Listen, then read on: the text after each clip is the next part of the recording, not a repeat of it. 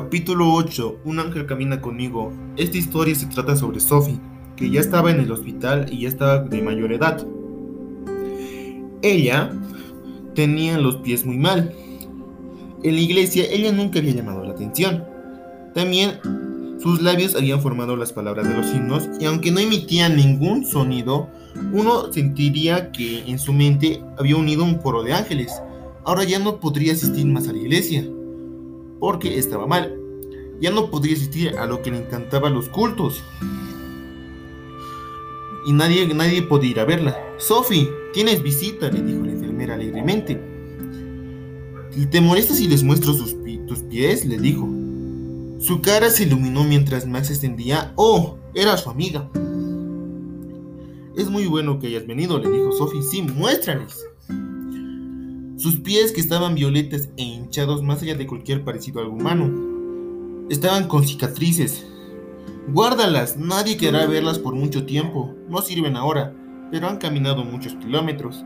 Cría 13 hijos, además de trabajar en el campo, dijo Sophie. Déjalos descansar, dijo Sophie, mientras sostenía. ¿Te cuento una historia? Hace mucho tiempo, en los bosques de Rusia, eran densos y oscuros, aún en las pequeñas aldeas con luz. Nadie se arriesgaba a salir afuera, porque habían lobos y era muy oscuro, ni durante el día. Solo podían salir de dos personas para adelante. En el castillo, un día de viaje desde su hogar hacia la aldea, Sophie miraba ansiosamente hacia los campos nevados para ver el trineo de su padre, para que la recogiera. Ya no era necesario que se quedara en el castillo.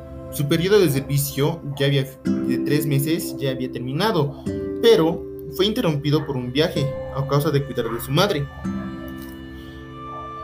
Ella, tomando una decisión repentina, se puso su pañuelo para la cabeza y sus pertenencias y ella salió, porque pensó que su padre estaría a 1 o 2 curvas. Papá prometió que vendría, dijo Sophie. Pero ¿qué había pasado? Sophie era bastante fuerte a pesar de su pequeño tamaño. La nieve pensaba acumularse sobre sus pies y ya había caminado mucho. Ya no podía caminar y pensó en volver al castillo, pero no podía volver. Había lobos detrás de ellas, lejos, que estaban entre ellas y el castillo. Ahogó un grito y, sin desperdiciar un momento, usó su oración que susurraba: Señor del cielo, sé conmigo, ayúdame. Y hablaba hartos meses de eso. Durante largos minutos solo había silencio, excepto por su beso, y como ya estaba cansada, una mano detrás de él le dijo que tienes que seguir, Sophie. Aún no puedes descansar ahora, continúa.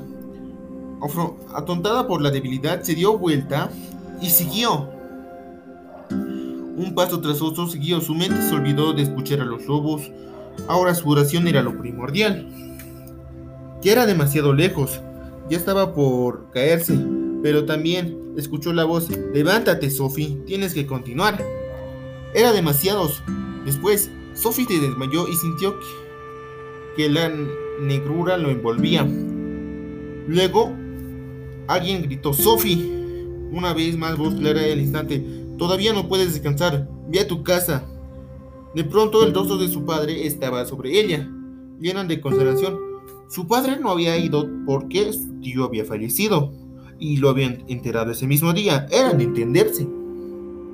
Pasó un año hasta que pudo volver a pararse nuevamente. Su padre lo abrazaba porque sintió que tenía culpa. La luz que mostró era en gloria pura. Que descansen ya mis pies, dijo Sophie.